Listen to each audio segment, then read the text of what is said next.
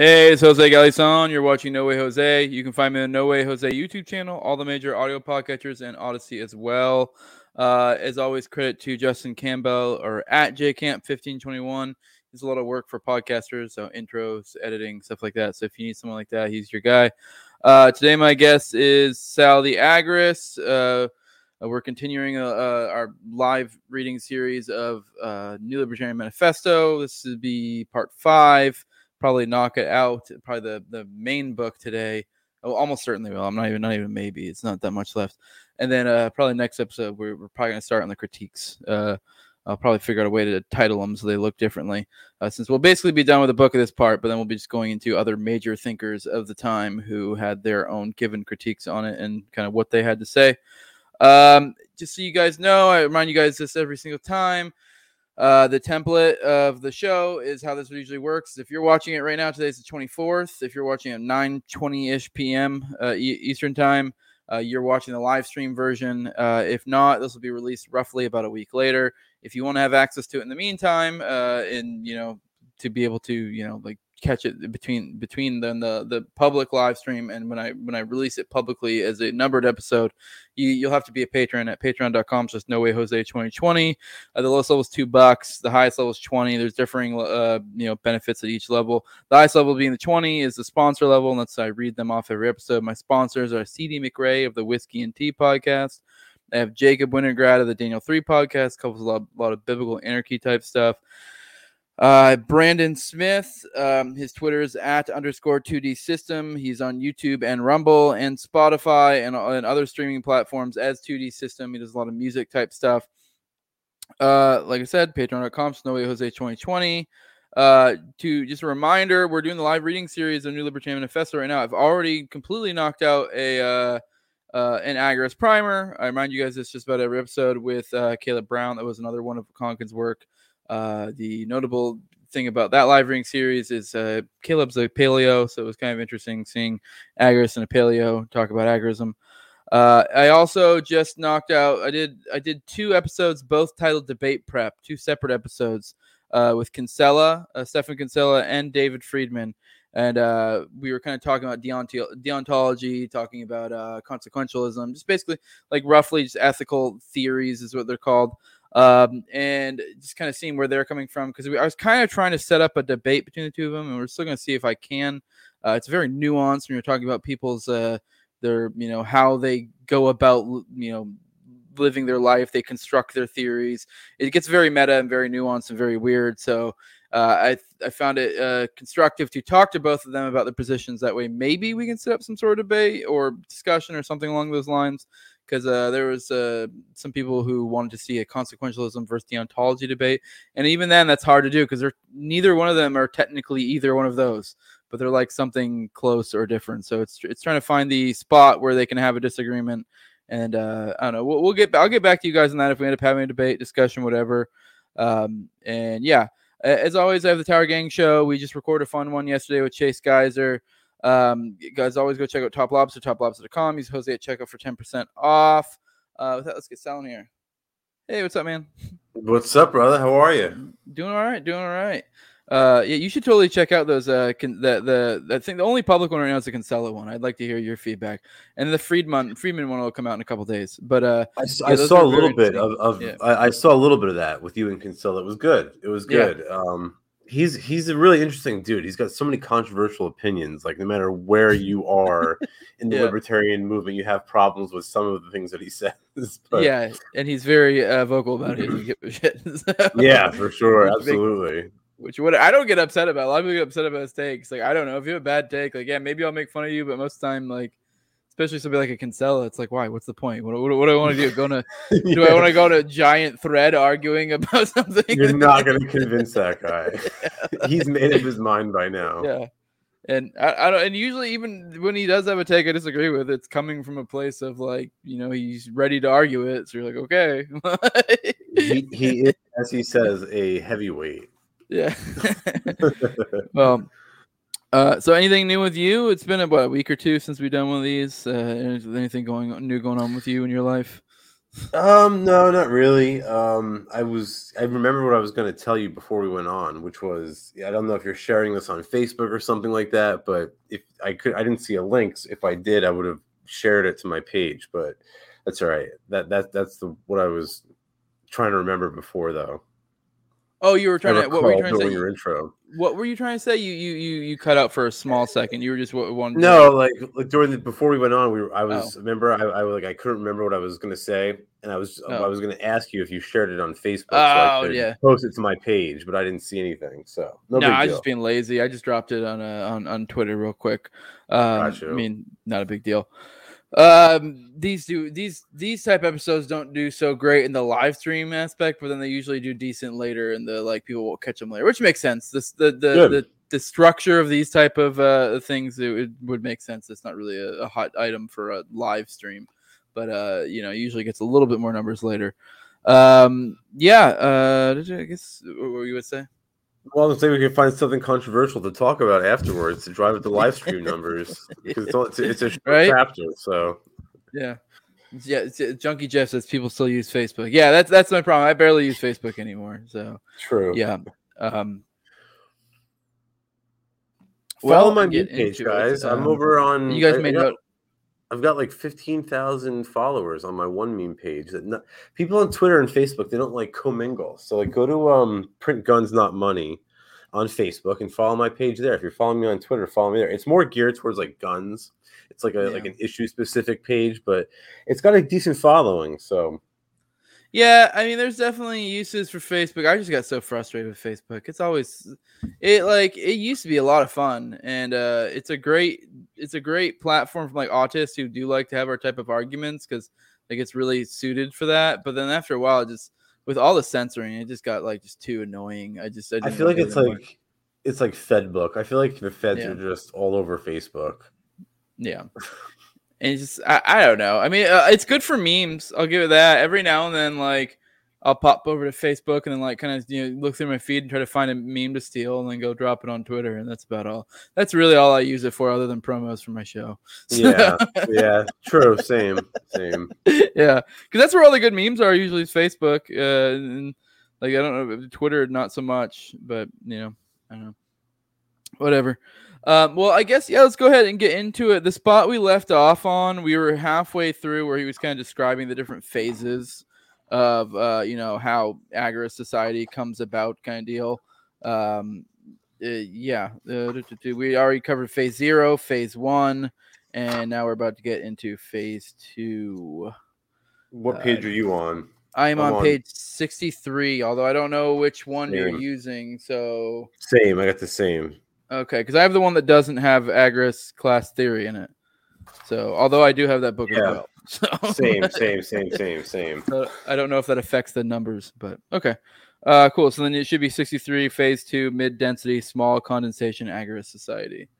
At this point, the statists take notice of agorism. While before, libertarians could be manipulated by one ruling faction to the detriment of another, sort of anti-market competition, played with ballots and bullets rather than innovation and pricing, they will start to be perceived as a threat.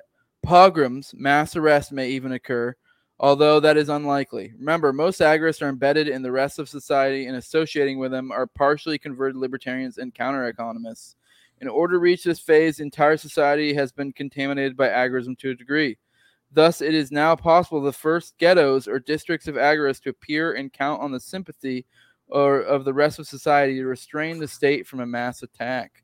I don't know if you have anything to add there. We've knocked that first paragraph. It's very much sounding a little bit reminiscent of today. But the weird thing about these phases is little bits of each phase seems applicable today. So, I mean, I know you've talked before about where you kind of think you are. I feel like you said phase 3 is kind of more where we're at, or somewhere between the two. Yeah, I do. I think we're at phase 3 right now, and we'll get into that. But when he talks about the first ghettos and districts, you can almost think of the Miami crypto community or the Agorist or voluntaries community in New Hampshire. Those would be good examples of sort of the budding hotspots of agorism that Konkin's talking about here, I think. And they're not fully developed yet, don't get me wrong, but they're sort of we're getting there for sure. Fledgling, yeah. Yes. Yeah. These communities, whether above or underground, can now sustain the new Libertarian Alliance. NLA acts as spokesman for the Agora within the Statist Society, using every chance to publicize the superiority of agorist living to statists inhabiting and perhaps argue for tolerance of those with different ways. The weird way, I mean, it's weird how he phrases that, because I mean, maybe I'm just like not being creative enough, because like I guess I have a hard time applying that to modern day, because he's using explicit terms of like agorist or this or that. Maybe I guess you could almost swap out terms. Like you hear the word decentralized a lot, so you hear people making arguments for like say like crypto and stuff. So maybe they're not explicitly, and I guess maybe Conk is not even saying that this was explicitly how it'll go down. He's just kind of giving a loose idea. Then also like this is why I don't like when he uses terms like NLA, when he like over describes it, because then it makes it harder to get imaginative and think in different ways of like, well, what could that mean in real life, you know? But right, right. Maybe that's just me. It's important to remember though that Konkin has already thought these things out. So like this is probably exactly how it's going to go down, and it might not be called the New Libertarian Alliance. It might be called something else. But if you look at like in Africa, a lot of these revolutionary groups in Africa, it's a very tribal sort of continent. So you'll have like the RUF and the DRC and like all these different like revolutionary groups. And I think that's sort of the sort of same tradition Konkin's using here. So we don't know what it'll be called, but it is very likely that there will be some sort of agorist entity that's sort of driving the direction here. And honestly, one of the things that I and myself and some other agorists have been working on recently has been the creation of a DAO, like a decentralized autonomous organization, to sort of further that goal a little bit. And we're in the super early planning stages, but it is something that we're working towards, because I think that I think we're towards phase 3. So we should have this sort of infrastructure in place already. It's just a matter of time. And I think that there's profit to be made, to be honest with you, for someone who does do it. Yeah. I just do remember earlier, I think he kind of described New Libertarian Alliance. Like when it says as more ambiguous or vague or just kind of a rough group of people, not this cemented thing where it's, I guess when you say New Libertarian Alliance, it just makes it seems so more formal in my head. Maybe it's just the taste thing, which I brought up before. I feel like sometimes he overly defines things or makes them overly mathematical. But maybe that's just the way my brain works. There's a great book called Snow Crash by Neil Stevenson, and it sort of like depicts something similar to like this sort of competing like anarchistic, like futuristic marketplace of ideas. And I think that's sort of something similar to what we're going to see. We might not have like one group of agorists leading the whole revolution, but it might be like the case where there's like 5 different groups of agorists all competing for, you know, your attention, for your membership, for your loyalty, or something like that. You know what I mean? So, but at the end of the day, they'll be working towards the same goal. But Konkin is just using like the concept of the NLA is just meant to be like a sort of representation of agorism. I think that's the way I interpret it. Yeah, I know especially the first reading when I read through this, it seemed way more formal and way more like. But yeah, that may just be a taste thing. Maybe it's written in like a real like warlike fashion.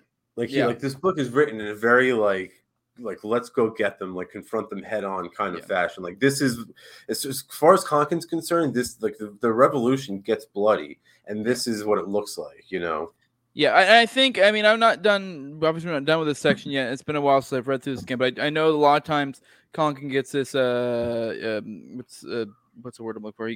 He gets the rap of being kind of like utopian or whatever, and especially when it comes to the phases, because people make it out like he laid out this specific thing, and the way he words it, you can kind of understand it, like, you know, just with that one paragraph, like New Libertarian Alliance, NLA. And then he's specifically calling it agorist things like, but then when you really take that back, step back, think about that, what that means, it can be far more ambiguous than the way it's sort of characterized in that paragraph. So also, I think that's where some people get put off, where like he has this like step-by-step, borderline in their head how it might be characterized, almost strict how this will happen. When you read it and if you think of it in a different scope, you can realize, okay, this is a little bit more ambiguous than you think it is. Like it's not like someone reading Revelations and giving you like a specific how things will go. well, that's what I was gonna say. It's like they'll read the religious books with like a grain of salt, but like they won't give Konkin the same due. Yeah. Yeah. Oh, hello.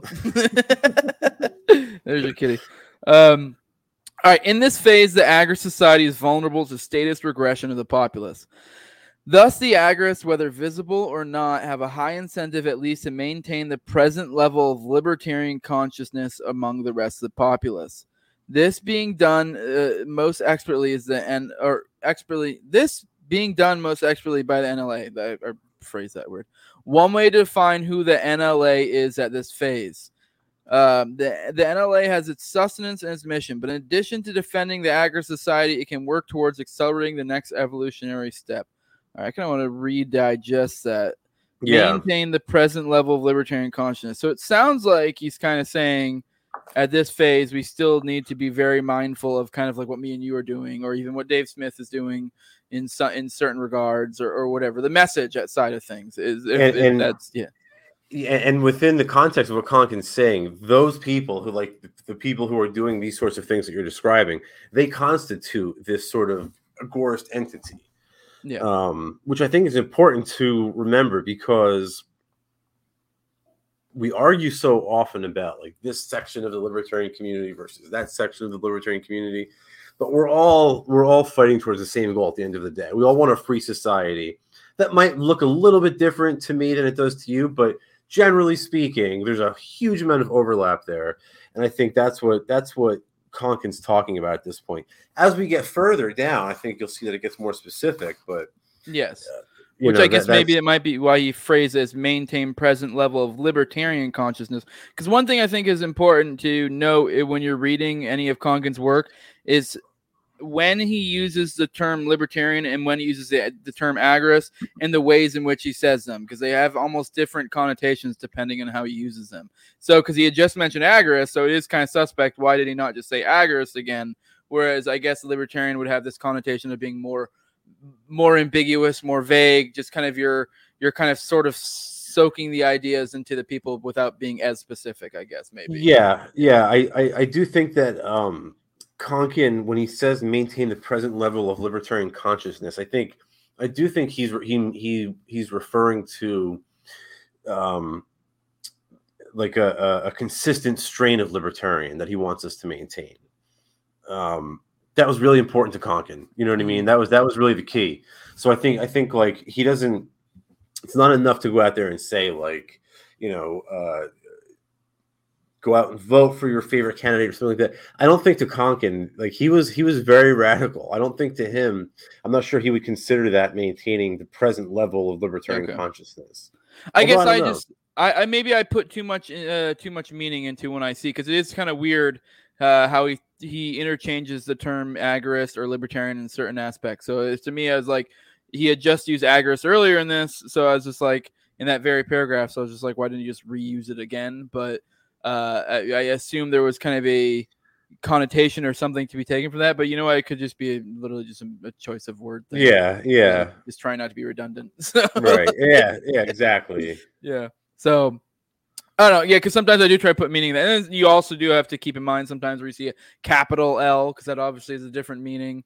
So, for anyone following this if you're 5 parts into this and you're not someone super initiated into the libertarian world, there even subtle differentiations of whether it's capitalized or not means a whole hell of a difference. So yeah, and I think like if you'll see, like I think he capitalizes I think he's done a bunch of important words that he wants to stress. I think he does that often. Counter economy and agora and stuff like that. Those are all capital words. All right, cool. Let's see if there's anything else I want to break down on that. I think we kind of covered it. Yes, Junkie just said, I feel Konk is the kind of person who's very purposeful with his language. Yeah, I do too, but then sometimes it's like you might just be overdoing it. Because like I said, in that one, I'm just being kind of semantic. Because in that very same sentence at the beginning, you said agorist. I guess from a literary perspective, if you have, it would just be a matter of trying not to use the same word twice in a sentence. It's better just to mix it up a little bit. And they're kind of almost the same, in at least the way he uses it sometimes. So, all right, phase 3, high density, large condensation, agri society. In this phase, the state moves into a series of terminal crises, somewhat analogous to the well-known Marxist scenario, but with different causes. Can I interrupt? Can I interrupt go for it. Yeah. Sorry. As Jose get to go in that first sentence. No. I'm just saying, as Jose's reading this, I want all the listeners to consider the state that our government is currently in. But go ahead. I'm sorry. Yeah, that's why I said the first sentence already. You're like, oh, yeah, it's like a boom bust cycle going nuts. Right. But with different causes, in this case, real ones. Fortunately, the potential for damage has been drastically reduced by the sapping of the state's resources and the corrosion of its authority by the growth of the countereconomy. The potential for damage. You know what? Yeah, even that last sentence is kind of. I mean, I wouldn't say entirely.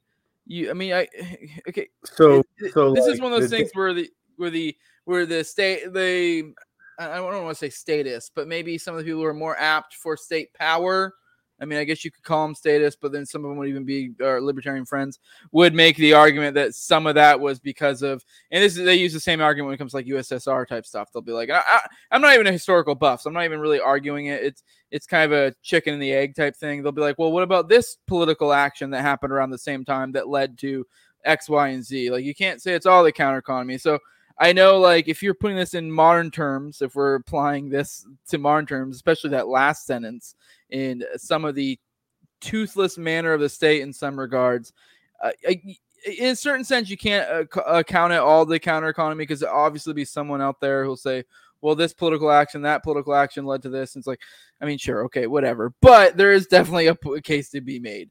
I normally make the case that even those political actions are in some ways influenced by the people who are not involved in politics, because they've just thrown it off completely. It's almost like the state struggling to be relevant still. So. I mean, I would argue that like all of the good things have happened in spite of political action, not because of it. But when Konkin says the damage has been drastically reduced by the growth of the counter economy, like the damage of the state, think about how for any agorist out there, any crypto anarchist watching this, how much the damage of inflation has been drastically reduced in your life by cryptocurrency. Right? Think about how much the damage done by gun control has been drastically reduced by 3D printing. Think about how much the damage done by taxi cartels and hotel cartels has been reduced by Uber and Airbnb. And the list goes on and on and on, right? Think about all the people who can't get drugs and medicine that they need because of FDA regulations that buy them from the deep web. Agorism already is doing exactly what Konkin is describing here, I think. Yeah, no, I mean, yeah, and you really, it is like you do look at the modern scenario where we're like basically on the verge of war with Ukraine, and that was clearly like, I mean, I'm not saying not with Ukraine, but with Russia, but I'm not even saying it's entirely because of it, but there's definitely something to the fact that, we forgot about COVID now, and so it's like, I don't know, you put this in modern day terms and stuff, and then you brought up the potential for damage. It's like, just generically, having a more counter economic lifestyle insulates you against a lot of these issues, the inflation, gas prices going up. If you've kind of moved yourself along to having more of a, I don't know, entrepreneurial type thing, you can easily adjust. If you're a, quote unquote wage slave or whatever, which I still am to some extent, you have a specific location, you have a commute you have to go to. I mean, sure, I guess you could be an agorist still and have a commute or whatever, but you're going to be your own, working for yourself. So you're going to have more flexibility in what you do and what you like, shit like that. Well, and that's the whole thing. Entrepreneurship insulates you from lockdowns and forced business closures and things like that. So the list goes on and on and on. In fact, every counter economic activity insulates you from some sort of statist aggression.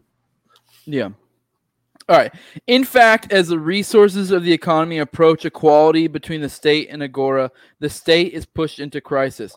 Wars and rampant inflation with depressions and crack-ups become perpetual as the state attempts to redeem its authority. Hint, hint. It may be possible to reverse its decline by corrupting the Agora with seductive anti-principles. The Libertarian Party.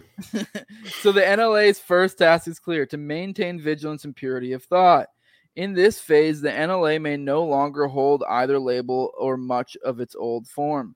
And that's another you did. Yeah, I mean, I know me and you have slightly different argumentation when it comes to the Libertarian Party. I mean, I more come from a pragmatic, but even in a pragmatic sense, I feel like that holds true. Because, like, yes, I can totally make the case that the Mises Caucus people of this one generally have, to some extent, the right idea. I think they're taking the wrong approach, obviously, but they have generally the right principles and such. And I know in their head, they're like, I just talked about this yesterday in Tower Power. We were talking about, like, if the state just, like, say with what's going on right now, if we just didn't get all fucky in our monetary policy, we'd be all right. And it's like, yeah, you're right. And this is like the dilemma of government. There is that, like, well, if we just went back to the Constitution, things would be so much better. And you're like, yeah, you're kind of right. But it's like, but we're not fucking gonna. There's a reason why. There's a reason. And this is actually the topic of the book I'm working on. There's a reason why government always fails. Yeah. Right. And it's never worked. We've been doing this for thousands and thousands of years. There's a reason why it never, ever works. Yeah, and that's kind of the point I'm getting at, is that they're like, sure. It's kind of, I would apply that same thing to, like, the Libertarian Party. It's like, sure, like, yes, if, let's say, theoretically, the Mises Caucus people reign supreme, or whatever you want to call it, and they were able to do everything, perfectly navigate all the strategies or whatever for forever. Sure, maybe there's an argument to be made that there's some sort of case somewhat, I mean, it's still kind of iffy. But that's not gonna fucking happen. Just like we're not, like, the government's not gonna fucking, like, maintain, like, isn't gonna switch to a gold standard and fucking be like, you know what? Let's just lead a meager lifestyle. We'll rein back the regulation. We'll fucking isn't this a much more realistic strategy? Doesn't this seem like a much more realistic goal than that we're going to convince everybody to become Rothbardian libertarians? Yeah, that's absurd. It's almost the only strategy that's more utopian than that are the secessionists who think that the state won't genocide them for leaving the Union. Yeah, and the beauty about, like, agorism too, in especially putting in the context of, like, say, like, a Libertarian Party or whatever, is, like, the beauty of the praxis of agorism is, it's not complicated. It's literally just entrepreneurialism. It's self-improvement, which then kind of expands out to the community, et cetera, et cetera. It is, in some regards, it's kind of complicated, but once you get a grasp, you're like, oh, this is pretty easy.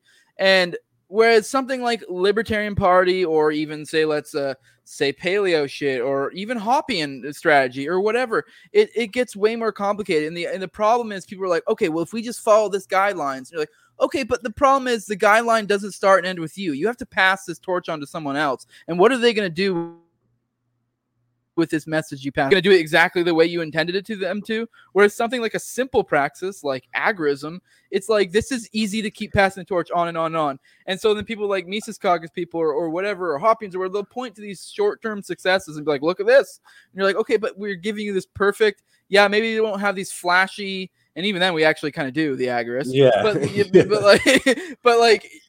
you don't generally have these flashy, like, well, look at this Ron Paul moment or whatever. But it's like, okay, but this is the slow, the steady. This is the to put it in Hoppian terms, this is the what's low time preference. Like, whereas you're blowing your wad with the high time preference with something like the Mises Caucus, and probably in 5 to 10 years it'll get passed off to the people that you stole it from in the first place. So, like, I mean, and I think I made this point when we were talking with Dave, was just that no other political movement has had nearly as much success in such a small amount of time as the agorists have had. Like, we've had the Silk Road, the Bitcoin white paper, the 3D printed gun, we've had the FGC9, we've had tokenized securities and assets and stocks and bonds and all sorts of stuff, and we're still going. We have privacy coins and ride sharing services, all sorts of agorist entrepreneurial activities. So it's like it almost reminds me, like, when you were describing that, I was like, I think in memes, of course. So, like, you ever see that meme where, like, the top image is it's like the mental gymnastics meme, and the top meme, the guy's like doing crazy mental gymnastics, with the bottom line, he just does like one or two tricks. It's like we're the Agoras from the bottom. Like we're the very simple, understandable strategy. Look, you just disregard the tyrants and do so in an entrepreneurial fashion. Boom, done. That's agorism. It's like, whereas the other factions are like, we gotta canvass the neighborhood and convince people to be like Joe Jorgensen supporters and all this like lunatic crazy shit, or we're gonna secede from the Union, and if they come and get us, we're gonna shoot and kill the army. Like, these people are batshit crazy. We're the only ones with like a logical, consistent way out of this, and unfortunately, I used to think we were making good progress. Sometimes I in the last year or so, I think it's been a little bit slower. But you know, I will get there one way or another, just by virtue of economic activity. It's inevitable. Yeah, and I think there is something to the point that I know a lot of people say shit like, "Oh, well, you can do both," and it would like say that a lot of the energy that's going like the Mises Caucus route and shit, right? That I do think to some extent that kind of pulls away from him. Like, yeah, sure, you technically can do both, but you only have so many hours in your day or whatever, and it's like, I mean, okay, I could chain smoke a pack. I could chain smoke 4 packs of Lucky Strikes and get chemo in the evening. It's the same thing as voting and engaging in agorism. It's like you're like taking 2 steps forward and 2 steps backwards. I mean, it's obviously a little bit more nuanced than that, but there's something to it depending on how you frame that. But yes, all right, let's move on before we keep getting sidetracked. Yeah. In this phase, the NLA may no longer hold either label or much of its old form. The most motivated new libertarians will move into the research and development segments of the budding agorist protection and arbitration agencies, into positions as directors of the protection company syndicates. And that is like, I get what you're saying with we're kind of in phase 3, but we haven't quite gotten there. That's what so. Yeah. I'm sure you and the listeners are probably all familiar with Dale Brown from the Detroit Threat Management. This is a good example of what Conkling's talking about here, alternative protection agencies. Another one would be Cell 411 in Texas, where the Don't Comply crew, another one of those small enclaves of agorists that Conklin spoke about earlier, they came out with this app where rather than, if you, like, God forbid something happens and you need emergency help, rather than calling 911, you called like 411, I think it was, and it was like an app or something, and this alert would go out to other members of the network, and the community would respond rather than the police. So that's another alternative, but that's what Conklin is talking about here. And a third and final example would be that DAO that I was telling you, that we're thinking about creating this DAO to do exactly that, to sort of act as a sort of protection agency for other agorists. And one way that we intend on doing that is by providing bail relief and some other things. But that's what's happening today, and that's what Conklin is. That's one of the criteria he uses to describe phase 3. So that's one of the reasons why I think that we're there. Yeah. The situation now approaches revolution, but is still reversible. Again, the new libertarians are on the forefront in maintaining and defending gains to this point, but are looking ahead to the next phase. The NLA, now just a collective term for the most forward-looking elements. Yeah, that kind of plays on a little bit of talking we were having earlier. Right. So can accelerate the process by discovering and developing the optimal methods of protection and defense, both by word and deed, for the industry, and by entrepreneuring its innovations. All right. At this phase transition between 3 and 4, we have the last unleashing of violence by the ruling class of state to suppress those elements that would bring them to justice for all past state crimes. The state's intellectuals perceive that its authority has failed and that all will be lost. Things must be reversed now or never. The NLA must prevent premature awareness of this status or premature action on this awareness. This is the final strategic goal of the NLA. When the state unleashes its final wave of suppression and is finally resisted, this is the definition of revolution. Once a realization has occurred, the state no longer can plunder and pay off its parasitical class, then forces will switch sides to those better able to pay them, and the state will rapidly implode into a series of pockets of statism in backward areas, if any. There's a lot there. I don't know if you have anything to add to it. Well, yeah, for sure. A whole lot. I mean, think about where we are in terms of cryptocurrency and the U.S. dollar and the inflation. As the value of the dollar collapses even further, the state is going to lose its ability to pay off its enforcers. And those people are going to need to collect a paycheck. And who are they going to turn to? They're going to turn to the people who have sound money, the agorists, right? So the ones who have Bitcoin and silver and gold and Bitcoin Cash and Monero, those are the ones who are going to be able to still transact after the state collapses. Yeah, I think that was basically all I had to say there. Yeah, I definitely have something to add, but I think I'll add it after this next paragraph because it'll fit better there. Real quick though, Outlier Barber, he didn't super chat anything, but I'll bring it up anyways just because he said, do you have a time frame on when Legal Shield comes out with Agorist Nexus? If so, how much monthly? I don't even know what that is, but I figured I'd give you a chance to address it, if whatever that is. So Legal Shield, if you're talking about the DAO, then we've got quite a ways to go. I'm not sure if that's what you mean. But yeah, you should probably ask Brandon. I've got so many balls in the air that I'm juggling at once, so many projects. It's honestly hard to keep up with. Gotcha. All right. Phase 4, Agorist Society with status impurities. The collapse of the state leaves only mopping up operations. Since the insurance and protection companies see no state to defend against, the syndicate of allied protectors collapses into competition, and the NLA, its support gone, dissolves. Statists apprehended pay restoration and, if they live long enough to discharge their debts, are reintegrated as productive entrepreneurs. Their training comes automatically as they work off their debt. We're home. New libertarianism is taken for granted as the basis of ordinary life, and we tackle the other problems facing mankind. All right, now this is the one I kind of want to address, because this is one I've heard a lot for critiques, and maybe this will come up again in the critiques. I have a feeling this probably won't come up to me. I don't know, maybe it will a little bit in this last chapter. But I know I get accused a lot of agorists of being, I kind of brought this up earlier, utopians, thinking that we're going to collapse the state, and in some regards we do. But the people usually put it in the context of fantastical, that we're going to just have this and I can see how the misconception, and maybe this is actually even kind of sort of what Konkin did mean, that we're going to have this big grand hoorah agorist revolution and the state itself will collapse. I think it's a little bit more complicated than that, likely, and I'm not even sure if he meant it specifically like that. Like, when you say a state, what do you mean? Do you mean all the state across the world? Do you mean one specific federal nation? Do you mean one state? Do you mean one section of a state? So it's I don't think it's going to be this clean thing that's portrayed to be. I mean, I do think eventually, technically, probably maybe hundreds, thousands of years in the future, we will see a fully, agoristic libertarian world, whatever you want to call it. Maybe not technically fully, but to the point to where whatever statism is there is pretty marginal.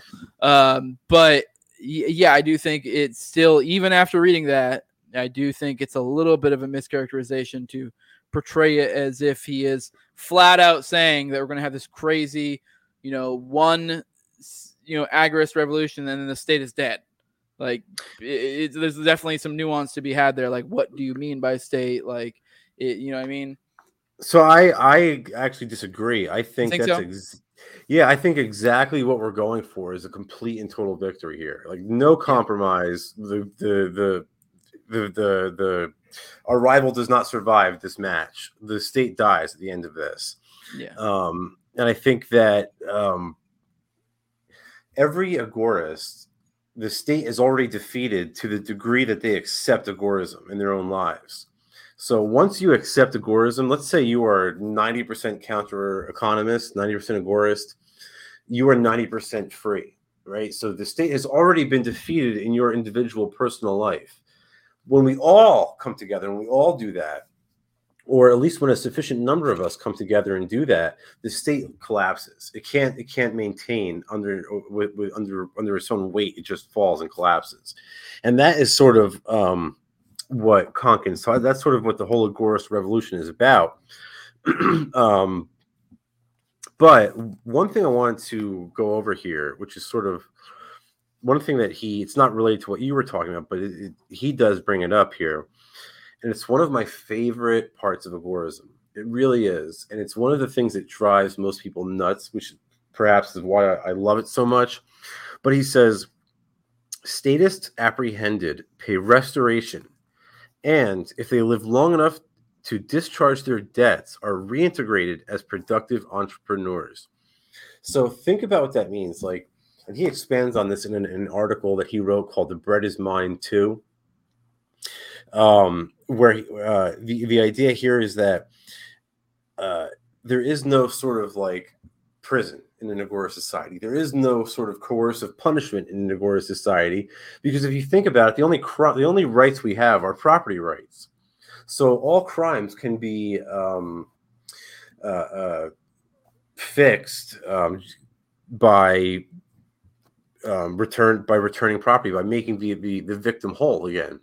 So yeah, exactly. So if you think about like Nancy Pelosi and Chuck Schumer and stuff like that, these people have racked up incredible amounts of, they've really robbed an incredible amount of people. So the amount of money that they would have to pay back would be immense. So what do we do with people like this?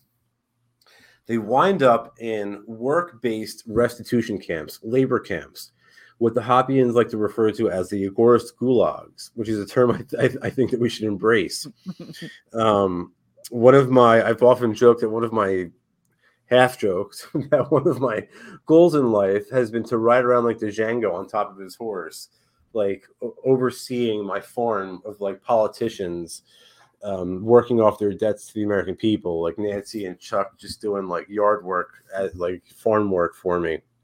Yeah, but slavery is not immoral if they're not people. So, right, exactly. They're politicians, people. Yeah. But in all seriousness, I mean, how else do you deal with a politician in a post-revolutionary society in a way that's consistent with the non-aggression principle?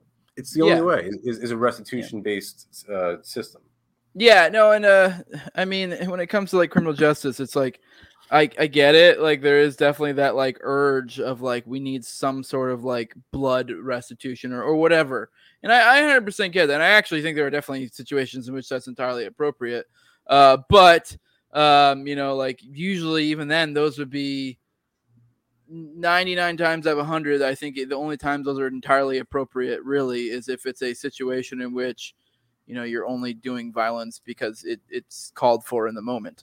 But now if you're past the moment and it's like, hey, this doesn't do anything other than just make me feel good in some weird twisted way, then it's like it generally doesn't do good. Like, yeah, you're like, if you start, you know, just killing politicians, it's like now you've kind of now what happens when you start killing politicians? Like, say you kill a Rand Paul or whatever, at that point you've become you've become the politician at that point, right? That's what happened with Robespierre. That's what happened with Cromwell. That's what happened when Washington invaded Pennsylvania. You know, at the end of the revolution, the guy holding the sword becomes the next tyrant, and that's sort of the whole issue. And in terms of like criminal justice, if I exact $50 worth of damage on you, right? If I somehow create some problem for you where you unjustly incur $50 worth of damages, you have the right to seek back $50 plus whatever interest I might have cost you and any sort of fees that you might have incurred in getting me to pay that money back. Anything past that is on your part is aggression, right? So one of the things as agorist, one of the unique implications of agorist punishment theory, one of the implications that falls out of all of this is that we reject punishment for the sake of deterrence, right? So you know, if I cost you $50 and $10 to it cost you to pay someone to get the money back from me, and maybe you could have made another $5 if you had that money, so I owe you a total of $65, let's say, and you say, hey, I want $100 to make sure you never do this again, then you at that point become the aggressor and I become the victim. And I think that's a pretty interesting part of all this. Yeah. Kumo McMahon. I don't know why I had so much trouble with that name. He has a super chat. He says, off-topic question: do you feel that agorism may be losing out in cultural relevance to the other ideologies? I mean, real quick, I would say like maybe there's some truth to it, but I do think when it comes to like relevance or whatever, it ebbs and flows. So I mean, it's kind of really hard to like read the tea leaves based off the current situation. Like, I mean, you've been in this game longer than I have, Sal. I know it definitely was super hot when it was shit was super dire during the lockdowns when everyone was freaking out. I wouldn't be surprised if we have a similar time like that where more people come to that realization, or let's say the LPMC does have some sort of moment at some point to where their plans come crumbling down. I actually don't think they will. I think they'll do their whole takeover, and I think it'll just be a slowly subversion type thing where bad elements start seeping in there, and then the decent people start leaving, and it starts getting taken over by the shitheads again. But let's say something happens along the way, and some fulcrum point occurs, and there's a shift. I wouldn't be surprised if there's another resurgence of agorism or something at that point. So. Yeah, I think that the opposite, right? I think that we are gaining in cultural relevance, relative to the other ideologies. Think about, and one of the key aspects of all this, and we know this from Hop, is that culture is sort of driven by monetary policy. And as agorists, we have the most sound money of everybody. So, no, I don't think that at all. I think that as the state becomes more oppressive and they sort of prohibit more aspects of daily life, you're going to see more and more people migrate to agorism and to agorist solutions. Whether they know that's agorism or not is a different story, right? Yes. But they are going to be migrating to black and gray market solutions. It happens every time. Every time the state becomes oppressive, I've got a whole section on it in Anti-Politics in book 4. Every time the state becomes oppressive in some way, there's a sort of counter-economic response. The minute, I don't know who said it, it might have been Pete, somebody, your buddy, the moment that the state makes a law, there's a black market in response to it. So we can't lose. I really think agorism is inevitable in a certain way.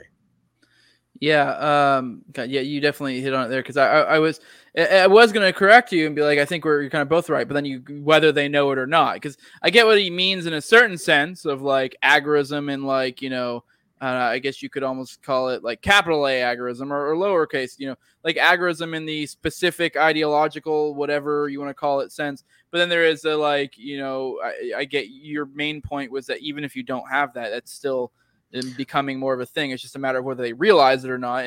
And at the end of the day, I want people to realize it. That's the end goal. But at the end of the day, as long as they're engaging in the counter economy, that's my prime objective. The rest is just frosting on the cake. So culture is a product of the market. It really is. When I was a kid growing up right in New York City, right outside New York City,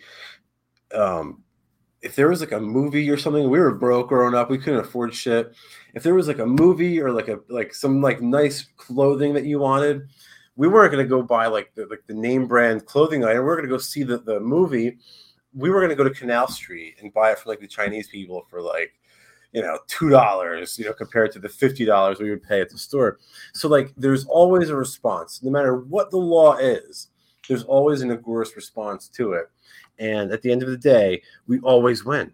We always win. Look at the drug laws, right? Look at how mass noncompliance forced the state to sort of reverse itself and reverse the whole the prohibition of drugs and stuff like that. It wasn't some Libertarian Party candidate.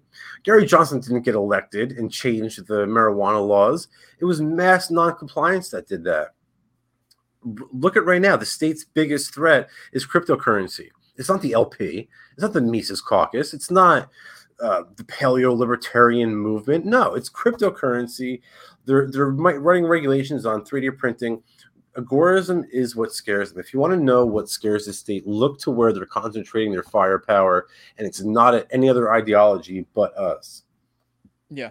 I do want to touch on, because I did touch on the utopian-ish kind of question. I don't even know if utopian is the right way to. Someone said in here, and it kind of gets on what I'm getting at a little bit. He said, after the last 3 years, I don't know if or how a large portion of the global population would survive without the state telling them what to do. And I'm not saying that specifically. My point being, and this is something Popular Liberty talks on a lot, is that there's there is an incentive or whatever. There are people who do want that. I mean, maybe you will over time convince them that that's not really what they want, but in the immediate, that's what they think they want. And so that's my the idea of, the entire U.S. in one fell fucking motion collapsing under an agorist revolution, I think it's technically probably possible, but I do think we should.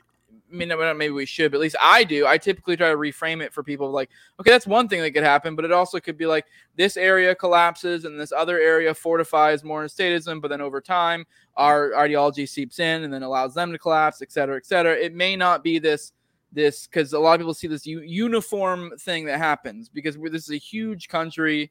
The idea that we would have a uniform level, and I do think there is definitely something, especially with like something like cryptocurrency, we could collapse it in some way, but it will probably in some places reestablish its footings of statism and such. So it won't be this clean, perfect thing. At least I don't think it will be. And I mean, it's possible it could be. I don't think it'll be this clean, perfect thing that some people seem to think it may be. Although, sure, maybe it could be. But I just think maybe a little bit more imagination is required as opposed to. Well, yeah, I mean, I don't.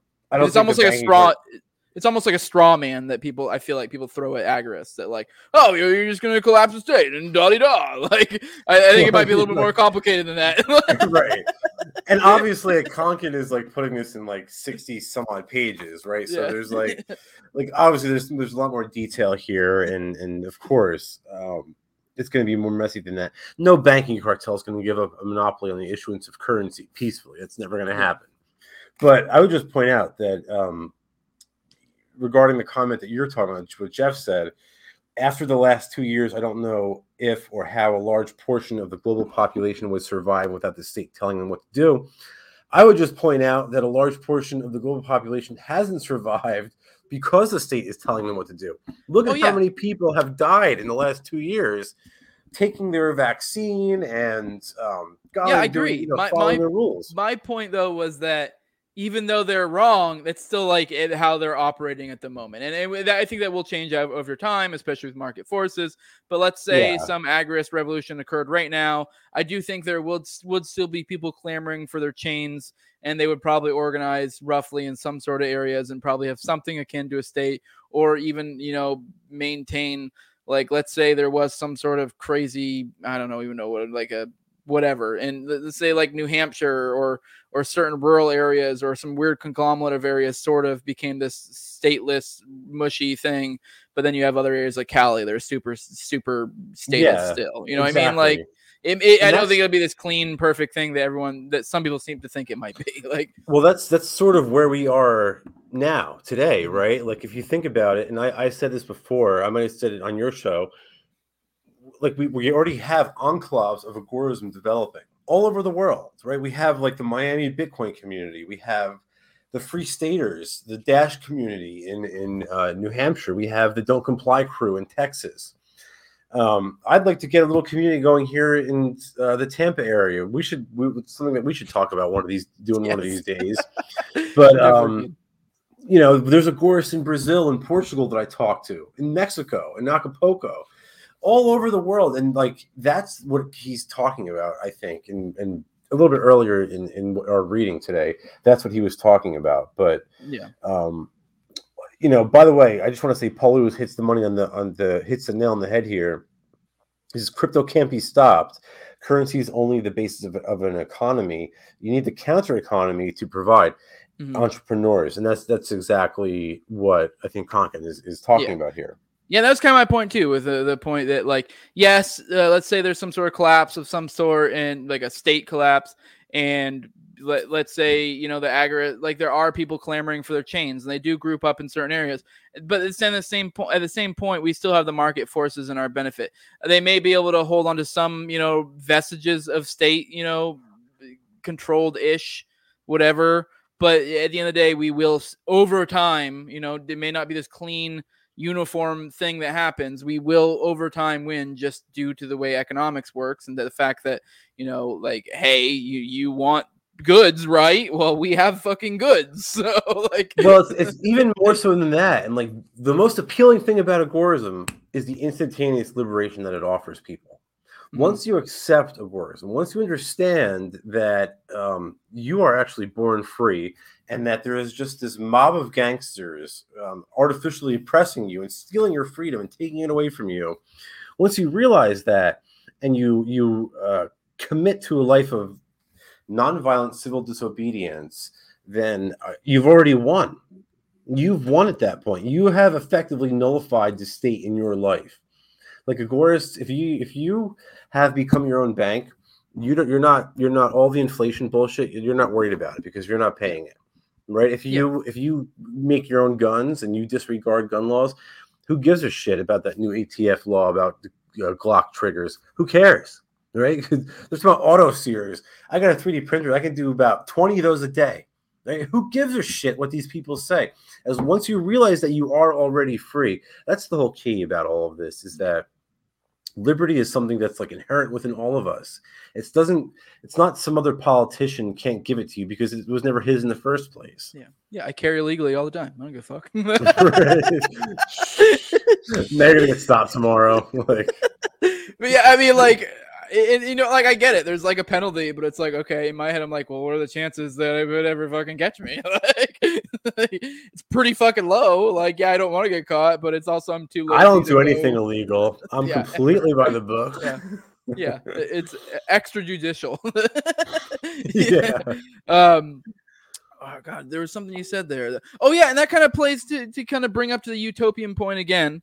That was something I kind of wanted to work in there. The idea of that, like, well, it's a matter of like how free are you and how free are your surroundings. So like, let's say like because people always accuse them of having this like utopian idea of, we're gonna have this uniform, magical unipolar moment of the agorist where everything just changes, and it's like, okay, maybe, but at the same time, like, it's kind of missing the forest for the trees. Like, at the end of the day, the biggest thing is that we want to get to a point to where you in your individual life are at a point to where you are free, and everything extends outward from there. So now if you're in a situation where, everyone within 100 miles of you is roughly in a, 95+% agorist-ish type, economy or whatever, what does it really, I mean, yeah, in a certain sense, it matters that someone in Italy is living under a government or whatever, but I mean, like, it's kind of an afterthought, and it's like, yeah, that's sad that they're living like that, but, at the end of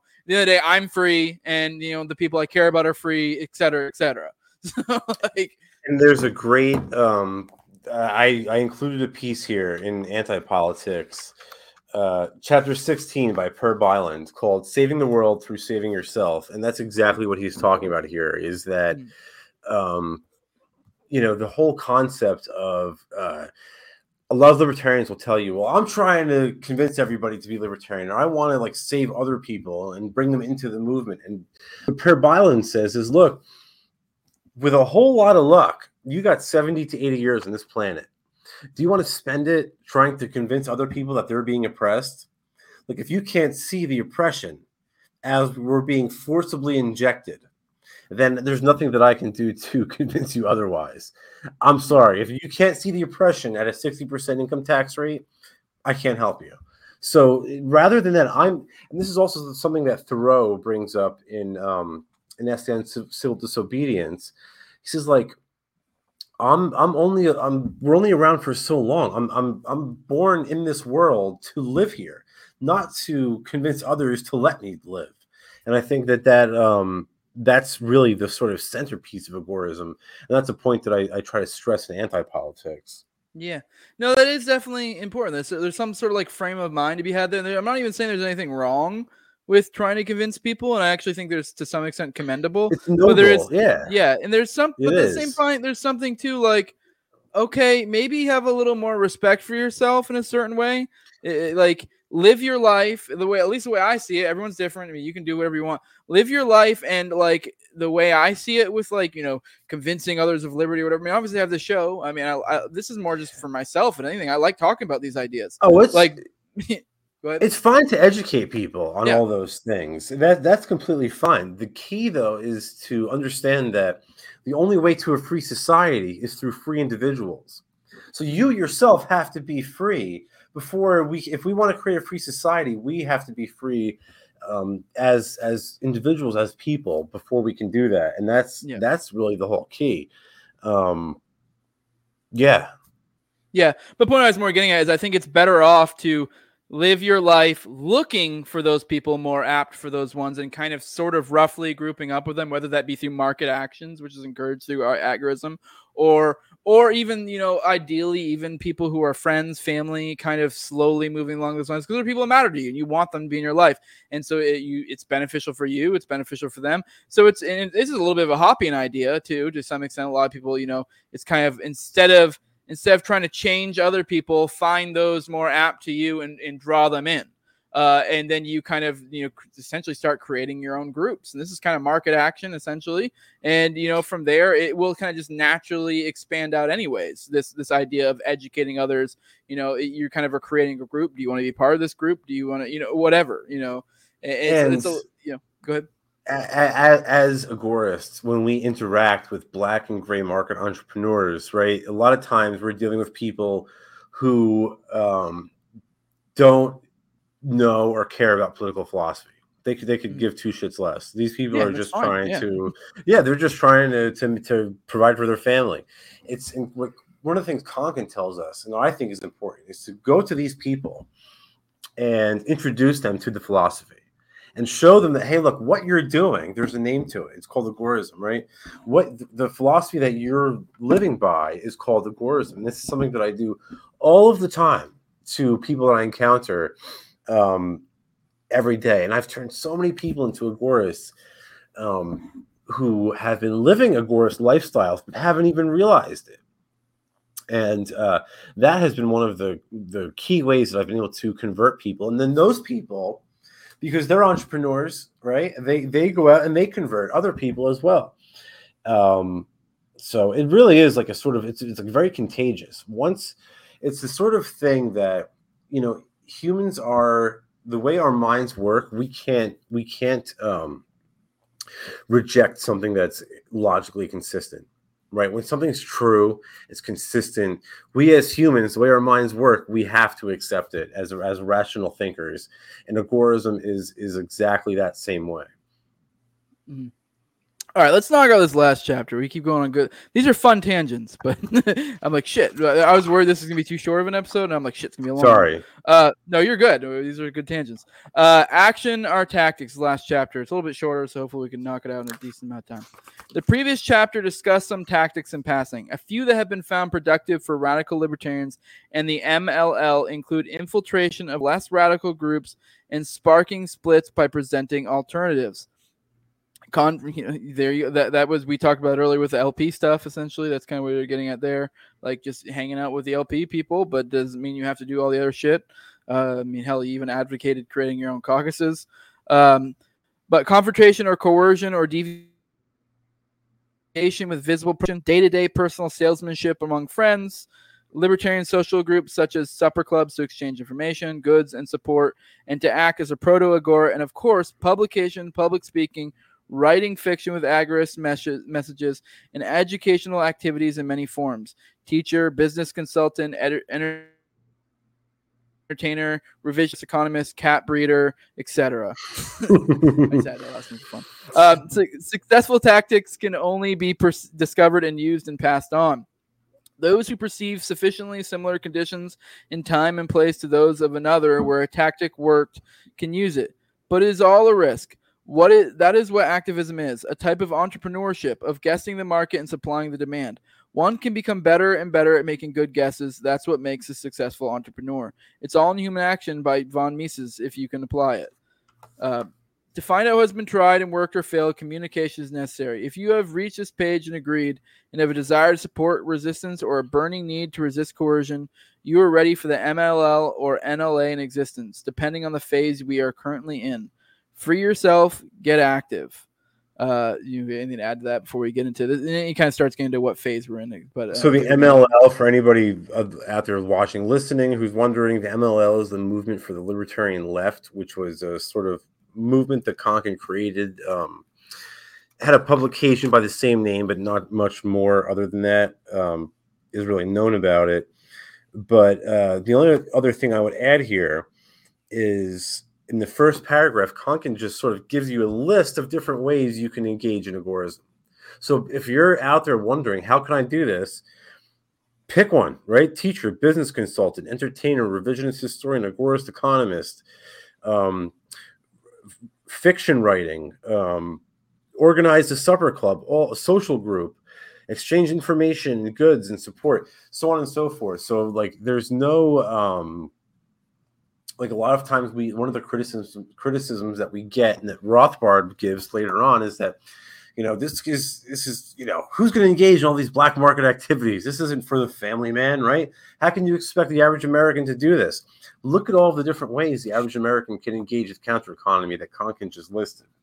Yeah, we've gone ad nauseum about this. I know I've used the example I think a few times in this series already of you could literally be a CEO of some corporation and you could still engage in agorism. You're just bending the rules in whatever way you can. And obviously there are aspects of your life that aren't very agoristic, just like there are aspects of mine that aren't. There are aspects of probably most agorists that aren't. I mean, hell, even you being, I know absolutely. You're one of the prime. I'm sure you still engage in sometimes in activities. You're like, well, maybe this other activity would be preferable and more agoristic in some extent. That could even be something as simple as, well, there's a little fucking mom and pop shop that clearly probably doesn't, submit all their taxes information or report it, or Walmart. And you know what? Sometimes that convenience you go to Walmart. Is that necessarily a bad thing? No. I mean, sometimes you're weighing the pros and cons. But, if you're in a position, you're like, I have a little extra time to go. I'll drive 2 minutes down the road and go to the little farmer's market or whatever and get that instead. There's always something. It's literally just it's a mentality of like, what is more, what is more preferable in that aspect? It's just being more mindful. We all engage the agora to the degree that we're able to. Yeah. Right. And that includes like risk assessment and financial capabilities and everything else too. Yeah. And even as petty as that example I just gave between going to the farmer's market or going to Walmart, you know what? Like even the most truest of agorists, like sometimes you got shit to do. That sounds ridiculous, but it's completely valid. Sometimes the 20-minute cost value is enough to where it's like, in my given example, maybe I'm doing a million other agorist things. And it's like, okay, well, I mean, this give an example. It's not ideal. You have to prioritize, right? Yeah. You have to prioritize and do what you can. You have to do the most that you can with what you have. Not everyone is going to be able to live. I don't know if anyone can live 100% as an agorist. I don't even think Konkin lived. Yeah. From what I understand, he was very agorist, but I don't know if he was 100%. I can't imagine how anyone could live. I don't even think it'd be healthy to live that way, really. Like, like in a certain sense, and that's and I guess in a way that's almost kind of missing the point, because the idea is to, I mean, to some extent, it is like I think I've got a good. I'm about 80% there, but that's that final 20% that you just can't avoid it.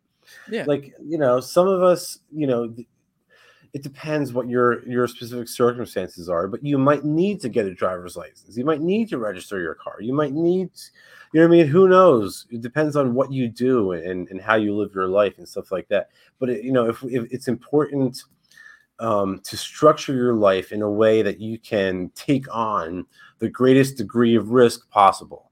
If you're 40 years old, you got a wife and 2 kids, you have obligations, you got a mortgage you got to pay. You probably can't engage in the same level of risk that a 17-year-old who's going to get charged as a juvenile can take on. And that's just the way life goes, right? But you still do what you can to the best of your ability. Yeah, and your life matters far more than some agoristic virtue signaling. So, like, a lot of people, you don't need to bend over backwards. This is the whole point. Like, if it is, and I think it's a mindset thing where you have to realize you're not doing this for virtue signaling. You're doing this because it actually will make your life better, your personal life, and it will expand outward. So, like, even that example of the farmer's market, if you have 20 extra minutes, I think in the long run, it's actually better to support those type of industries. It's better because less of that money goes to the thing. It's better because you're getting a better product, et cetera, et cetera, et cetera. But there are obviously, sometimes where it's like, it's more convenient to go Walmart, whatever.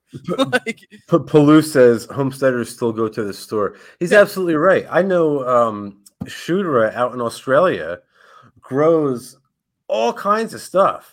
And I think he still has to there's still a few things he can't grow, so he has to go to the store and buy, and that's just the way it goes. Yeah, and that's the kind of point I'm getting at is and Kumo just said, when the strength of agorism, any step is a step in the right direction. Yeah, absolutely. So, any way that you can remove the state's influence in your life is a huge victory. That's enormous, right? If you can become your own bank and you can stop paying the inflation tax, you can stop paying for the child genocide in Yemen, that is enormous. I don't care who you are. Like, the way I look at it, that is like a dramatic victory, right? If you could do something like that, that's not even like a small step. That's a huge step. If you could negate the ATF's influence in your life, or the Federal Reserve's influence in your life, or the SEC's influence in your life, or the police, whatever, if you can stop these agencies from affecting your life, that is an enormous victory. It's much more than any other faction of the libertarian movement can claim to have achieved. Yeah, but in the end, if you don't drill that third hole, do you really love liberty? Just kidding. No comment. Don't do that. What phase are we in? In October 1980, first edition, most of the planet Earth is in phase 0.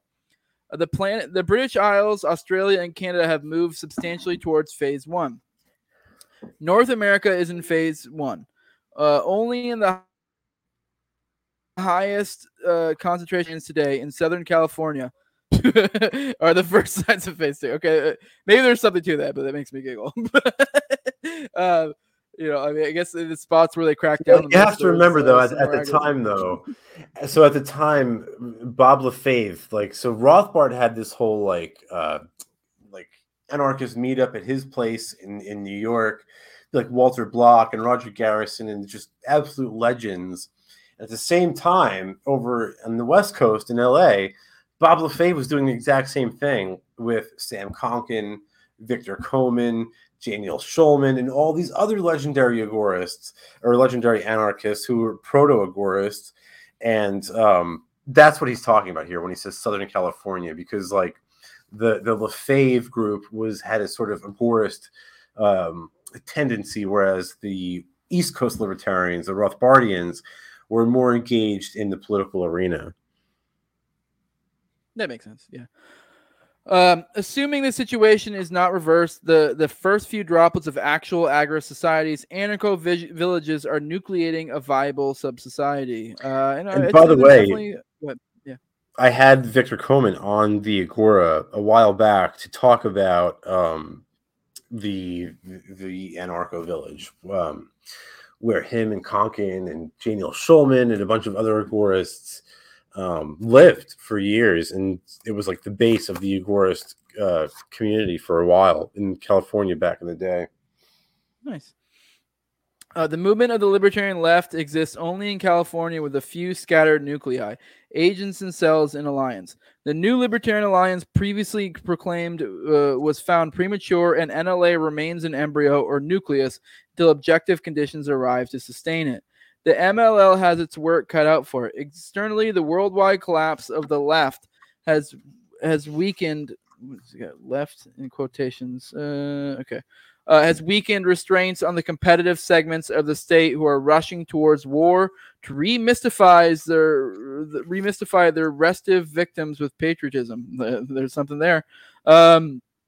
It's pretty convenient after 2+ years of fucking us with COVID. Now, war stuff. Seizing the abandoned leadership of the anti-imperialism, anti-war, and anti-conscription movement with a fresh, invigorating ideological backing has become an opportunity for libertarians to become the left. MLL has to compete with partyarch and monocentrist elements for this preeminence. I do want to reiterate, and we do this almost every time, when he says left, he's not literally meaning like liberals or Democrats or even left libertarians in the modern sense of the word. He's more meaning, we've been over this in the classical sense, yeah. So, the lurching of American plutocracy from the brink of runaway inflation to depression and back again, and even how they're swinging large numbers of complacent businessmen and raise their consciousness beyond conservative assurances of restoring stability to consider radical and even revolutionary alternatives. Only the libertarian left can steer these entrepreneurs toward an ideological, non-pragmatic position. Therein lie our opportunities. Internally, the Libertarian Party has reached a crisis with the 1980 American presidential election. The premature unmasking of the statism inherent in partyarchy by Crane Clark's blatant opportunism has managed to generate not only left opposition, but right and center opposition. I'm not as aware with this bit of history. I'm not sure if you are. Major defections mount daily. I don't know if you know much with that one.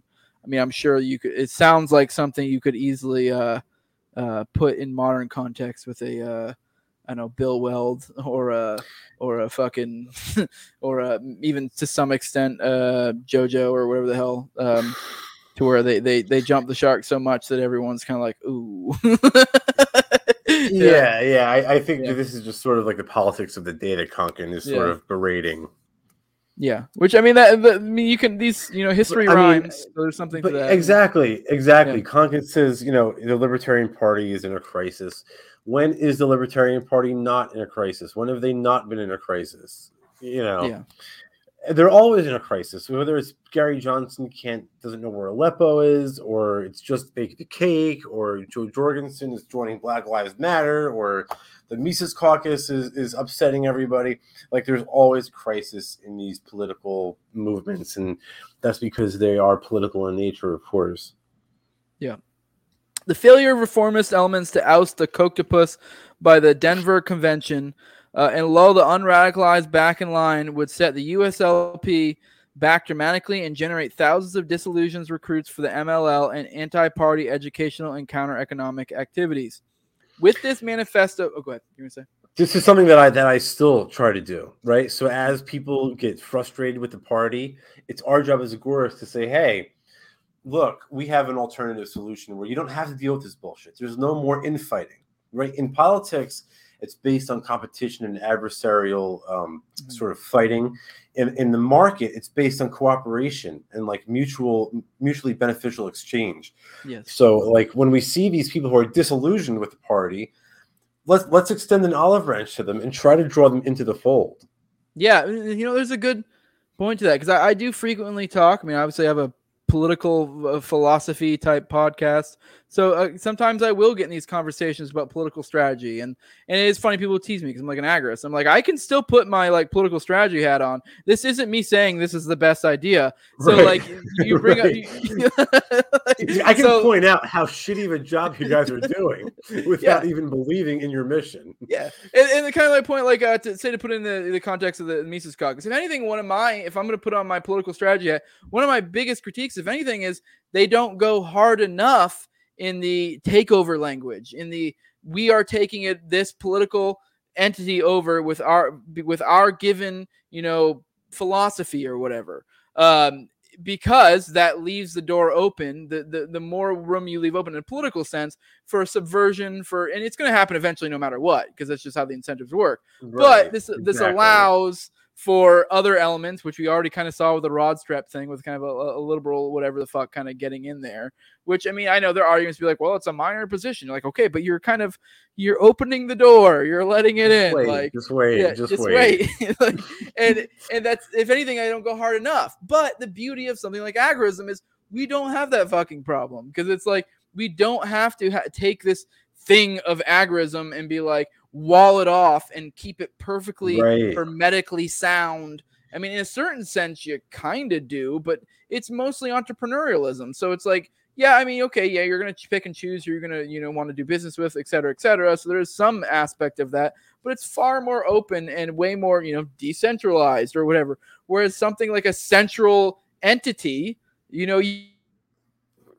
there are certain there is this, and that's one of the biggest criticisms the non-LPMC people will give them shit for, is the takeover language. And it's like, yeah, well, that's in a political sense, that's what they're fucking supposed to do. And them giving any ground to you whatsoever in a political sense is them opening the door for you to re-enter into it. So, but notice how in agorism there's none of that. There's no like, it's not like I'm going to take you over, Jose. There's none of that bullshit. There's none of that. It's like, I need to work with you. We both have a goal in mind, and it's in both of our interests to see each other succeed.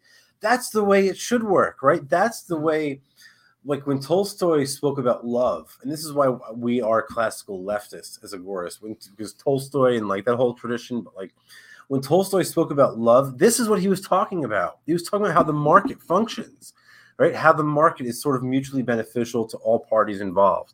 That's what agorism is involved. That's what it means, and that's what I think that's one of the biggest strengths to it. One of the biggest differences between agorism and other forms of libertarianism is that we are able to sort of maintain that sort of, I don't want to sound like a sort of hippie, but like that sort of like brotherly love sort of aspect. Like that really is important, I think. And you don't find that in politics. Yeah, and there is definitely some sort of, there's almost like a market mechanism in our inherent in the philosophy or whatever you want to call agorism, as opposed to something like political activism or whatever. Because like I brought up an example before, you do have to kind of wall it off. Like it doesn't act under the same, within like something like agorism or entrepreneurialism, the shitty ones kind of get weeded out in a certain sense. Whereas it requires more central action, which I basically just described, from something like a political entity. It requires something like that to be like, no, to like wall off, philosophically. And the example I use of the LPMC or whatever. Whereas something like an agorism, it's so decentralized, so market forces, it just kind of, it's the unseen hand. It does it on its own. Exactly. Like if you look at me, if you start a business like a 3D printer company and accept cryptocurrency, you assume that there's a demand there. You're taking a risk, but if you're right, and there really is a demand for people to acquire 3D printers without having to access KYC payment platforms, you can make money and you can benefit financially. And that is the whole key. That is the key to agorism. It's finding ways to profit that disrupt the state. That's what it's about. And that's the only way we're going to get to a free society. Yeah. It's the only way the individual is going to free themselves. It's the only way we as a society, if that even exists, if you even think that's a real thing, I'm not even sure it is. So don't DM me. But if you do accept society as real, that's the only way to get to a free society. Yeah, and you said like agorism is essentially entrepreneurialism while trying to disrupt the state. I would even add that last little qualifier, while trying to disrupt the state, and I think we've had conversations with it.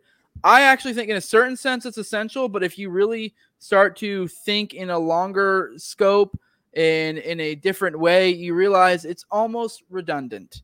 Because if you drop that line, it's literally just a low time preference look at entrepreneurialism, because that by not operating within the state to the extent that you can, you do insulate yourself from further aggressions of the state in the future. And it creates a market effect where it allows other people to engage as well. And, it's kind of this multiplier effect where, this is the thing that is best for you, is what I'm saying. Like, it's just that you have to, expand your thinking past just this one transaction. And if you expand it, like, yes, maybe it'll take a little bit of pain if I'm, evading taxes or whatever the hell you want to do in the specific thing that makes it more agoristic.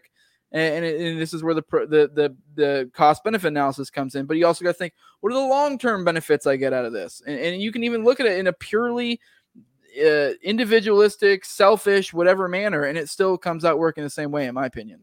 So yeah, look, all entrepreneurship is disruptive. Yes. In a very important way. Entrepreneurs aren't. This is one of the things that Dave we spoke about with Dave, whereas like wage slaves, wage workers are slaves because they have a portion of their proceeds automatically deducted from their earnings, whereas entrepreneurs don't have that. So entrepreneurship is in and of itself. Also, entrepreneurs are better positioned to minimize their tax burden, not only for themselves, but also for their employees. So there's all those ways that entrepreneurship is on its own is more consistent with an agorist philosophy. But entrepreneurship in black and gray markets, you sort of have a multiplier effect. And I think that sort of is what you're saying. That's also what Konkin is saying. That's what a lot of us are saying in agorism. Yeah, but to bring up your point again with the last bit being the extra little caveat of like to disrupt the state, I do think it is important in a certain sense, but only in the sense of not everyone thinks that way. And once you start thinking that way, you realize that is redundant. But the idea, initially, people don't recognize the redundancy. So it is important to instill that initially. All right, with this manifesto as manual and inspiration, is manual inspiration. New libertarian strategists and tacticians can research, develop, correct, and enact the new libertarian strategy and the tactics appropriate to the conditions met. Much work is needed, but the projects have consequences no mundane work can provide. An end to politics, to taxation, to conscription, to economic catastrophe, to involuntary poverty, and to the mass murder of warfare in the final war society against our enemy, the state. Counter-economics provides immediate gratification for those who abandon statist restraint. Libertarianism rewards the practitioner who follows it with more self-liberation and personal fulfillment than any alternative yet conceived. But only new libertarianism offers reformation of society into a moral working way of life without changing the nature of man. Utopias may be discarded. At last, we have a global society to fit man rather than man to fit some society. What more rewarding challenge could be offered? Have you anything to add at this point? Otherwise, we're almost there. No, but that's what we were saying earlier. How it creates a free society by creating free individuals first. Yes, I will say without changing the nature of man is actually kind of important. That was something I think I touched on a little bit earlier, where when it comes to just political strategy or practice in general, is because a lot of these political strategies, whatever the given thing is like, okay, well, we'll do this, we'll do that, we'll do this, and we'll do this. And and in some of those things you can kind of recognize, well, like, okay, well, those are a little bit like, I guess maybe in a way, maybe it's overly simplistic, but it's like changing the nature of man. And especially now if you're talking about some sort of thing that's going to go multiple generations or be some sort of team effort amongst multiple people, like, sure, like you can say like, okay, but we're doing this to gain this. Right. You're like, but what effect does this have on a larger populace and how they think on the appropriateness of the action, Right. So it's like again, going back to what we were saying earlier, like you're not going to change the nature of man. You're not going to convince the majority of voters to become Rothbardian ANCAPs. But you can convince them to act within their own economic interests, right? And that's what we as Agorist are doing, which is a lot more feasible, I think, to any rational person. Yep. Should you now have chosen the new libertarian path, you may wish to join us in our AAA oath and battle cry, or something similar, or renew yourself with it regularly. I'm not gonna lie, it's a little cheesy, but we witness to the efficacy of freedom and exult in the intricate beauty of complex voluntary exchange. We demand the right of every ego to maximize its value within limit, save that of another ego. We proclaim the age of the market unbound, the natural and proper condition for humanity, wealth in abundance, goals without end or limit, and self-determined meaning for all. Agora. We challenge all who would bind us to show cause. Failing proof of aggression, we shatter our fetters. We bring justice all who have aggressed against any ever. We restore all who have suffered oppression to their rightful condition, and we destroy forever the monster of the ages, the pseudo-legitimized monopoly of coercion from our minds and from our society, the protector of aggressors and thwarter of justice. That is, we smash the state, anarchy. We exert our wills to our personal limits, restrained only by consistent morality. We struggle against anti-principles that would sap our wills and combat all who physically challenge us. We rest not nor waste resource against the state until the state is smashed and humanity has reached its agorist home. Burning with unflagging desire for justice now and liberty forever, we win action. Agora, anarchy, action. And yeah, this was written in 1980 by Samuel Rokochin. And that is the end of NLM. We do have the critiques after. I will say that last bit is a little bit cheesy because it reminds me of like a Pledge of Allegiance or something. But I maybe it is just a matter it was written in 1980. And like I feel like even now, maybe it's kind of hard to put myself in the frame of a normie. But I'd say even some normies I talk to don't have this, like even me as a kid, like I remember like this feeling you get from like the pledge or the flag or shit like that. And I feel like to some extent, some of that's been sapped out of even your everyday man. Like there is still a little bit of that reminiscent, but it's just not the same. It's almost like now I'm going to think back to like catechism school, but like in CCD, we were taught like the Apostles' Creed or something like that. And it's just sort of a statement of belief, right? A statement of principles that sort of summarize your ideology, your belief system. I think that's all that this is here. But the whole Agora anarchy action thing has actually the AAA oath that's actually been relatively successful because it's so simple and repeatable that it's sort of become well known. That's why you have the little A with the A cubed, like the Anarchy A with the cubed symbol. That's why we as a course have adopted that, because of that triple A oath right there. Yeah. Well, I mean, I don't know if you have anything on the last little bit, but we're at an hour and a half. We're kind of perfect amount of time. Yeah. We'll move into the critiques in the next one. The first one is starts right off hard with Rothbard, so that'll be fun.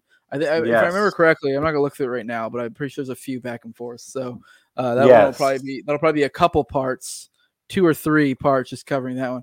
Oh, thanks for the $2, Poyu. I appreciate you always showing up here. You always have good insights in the live chat.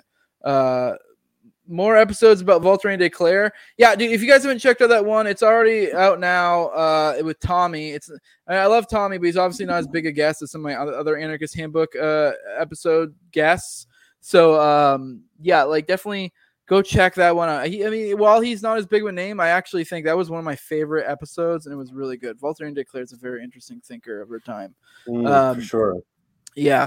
I mean, I may do more Voltaire episodes in the future. I'm definitely more focused on trying to do Anarchist Handbook. So if any of you guys know like good lefties out there, let me know, because that's been the hardest thing for me to find is good people to cover, like Bakunin, Kropotkin, people like that, because it's like Ben Burgess. But he's not even an anarchist, so like it would be. He's a state socialist. Yeah, which I mean, I get it. Like a lot of people would say, like Lenin or something. Yeah, I know a lot of people would say like, oh, some of those people aren't even really anarchists. I'm like, okay, sure, maybe technically, in some sense, depending on how you're, defining things. But even people like Kropotkin, I wish I could get Shu on to read Bakunin. Yeah, I wish I could. Vaush. Yeah. Well, I don't know. I guess Vaush says he's an anarchist. I don't know enough about him. I'll be honest. I don't know much about him. I've never seen anything that's impressed me by him. Which I mean, I guess you can say that by. And there's nothing. It's so. I guess he maybe calls himself a Biden libertarian or some shit like that. And like maybe I'm asking for I'm asking for too much, but like to some extent, like I'm also kind of trying to get an aesthetic for every one of these episodes, and so like. And I want to have a certain vibe with the guests I have. Like, I don't want to have someone on that I hate. Like, and not even that I like hate Vaush, but it's like I just don't see any, like, even though I know we've never met, I don't even see any sort of like instinctual rapport that I feel like I could have with him. There's nothing. I've never heard him say anything interesting. I don't care to hear his insights on anarchist theory. It's almost like there aren't that many intellectual commies out there. Huh. I know it's almost insurmountable. I'm gonna have a hard time trying to get somebody. I don't fucking know. Like, I mean, I'll make it happen one or another. Ideally, I want to looking for a literate commie. And I'm gonna. And so for those like out here, I mean, it's very well known. I'm Agorist, ANCAP, whatever you want to call me. Like, but I fully intend when I do those episodes. The Bakunin one might be the hardest one. Maybe it was Kropotkin. I mix up the two. One of those two might be actually the hardest one to do. I don't intend on making an argumentation like episode. I'm literally going to try to steelman it the best I can and try to find some place where we can kind of meet. And I don't intend on pushing back, because the point of this series is to steelman every one of these ideas, and that's why I'm intentionally trying to find guests who actually have these kind of sort of ascribe to their thought process or whatever, and that way I can accurately represent them to the best I can. I mean, there is obviously going to be a bias. It's going to be really fucking hard for me to talk to like a full through and through like fucking commie and to be like anarchist commie and be like, yeah, okay. Like I said, good luck finding one that knows how to use a computer. You know what I mean? Yeah. I think they're out there. It'll be difficult. Derek Bros. Someone did Derek Bros. I don't even know who he would cover. I mean, I'd definitely be open for Derek Bros. He's not a commie. No, he's not a commie either. Well, the thing is, too, a lot of those ones, I can't remember which one is Bakunin or Kropotkin. Only one of those was really hard for me to read as an ANCAP. Like some of those, like say like Proudhon, who's more of a mutualist, his was actually really good. Like his essay didn't really even go into like economic theory or anything. Because he's older. It's because Pardun is older. Kropotkin is a little bit more of a real commie. The whole he's got some wacky ideas, but Bakunin himself I thought Malice gave him way too much credit. Bakunin was a nut, and I don't know. I don't remember which one of them. There was only one of them. It was either Kropotkin or Bakunin. I can't remember which one that I was just like, I just can't stand this essay. But then the other one, like obviously I brought Proudhon. His was more about like the idea of how like the revolution of the mind or whatever, or like, the rising of class consciousness or whatever. There's something to be extracted from that even as an ANCAP. And then I wish I could remember which one was Bakunin or Kropotkin, but there's another one where there was some definitely stuff that I could pull out of there that I could have some good conversation about and actually agree with. But there was one of those I was like, man, whenever I get this essay, this one would be fucking hard. Kropotkin was at least Bakunin was very smart, but Kropotkin was more insightful. Yeah, maybe it was Kropotkin. I don't know. I wish I could remember which one. Yeah, I don't know. I mean, I'll get to them all eventually. I don't know. We'll figure out who I get. Brianna Coyle for Kropotkin. That's funny. Yeah, I don't know. We're open. I mean, shit. I don't even have you. I mean, I don't know if. Maybe I can show you the ones that are left over because I have other ones besides lefties. I don't know if there's one that like you like agree with. There are definitely a couple more ANCAP type ones. I was thinking about getting maybe Michael Huemer for the one. Because there's one that like basically the whole essay, the point of it is fucking social contract theory, which is like the go-to is obviously humor. So, yeah.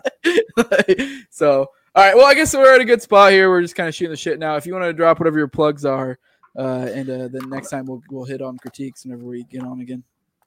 The book is Anti-Politics. Check it out. It's on Amazon. If you want to pay with crypto, you can DM me, and we'll work it out on the side. Agora Threads for agorathreads.com for libertarian agorist apparel. 3D Printer Go Burr for 3D printers and 3D printing supplies without having to access KYC payment platform. Other than that, follow me on social media at Sally Mayweather or Sally Agorist.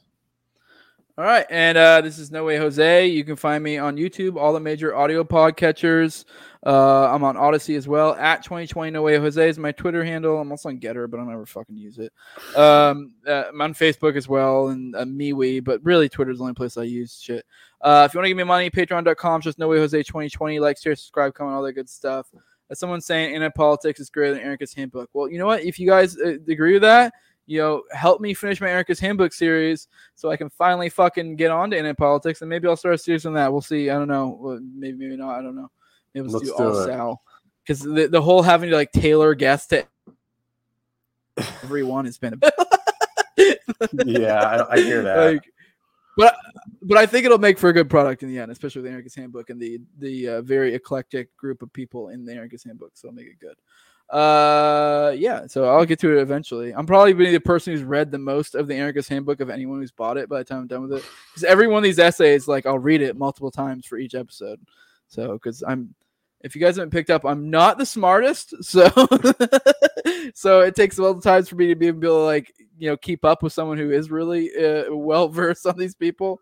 So, but yeah, with that, I am out, and I appreciate everyone who showed up. And thanks again, Sal. Stick around. We'll talk about scheduling for the next one. You got it.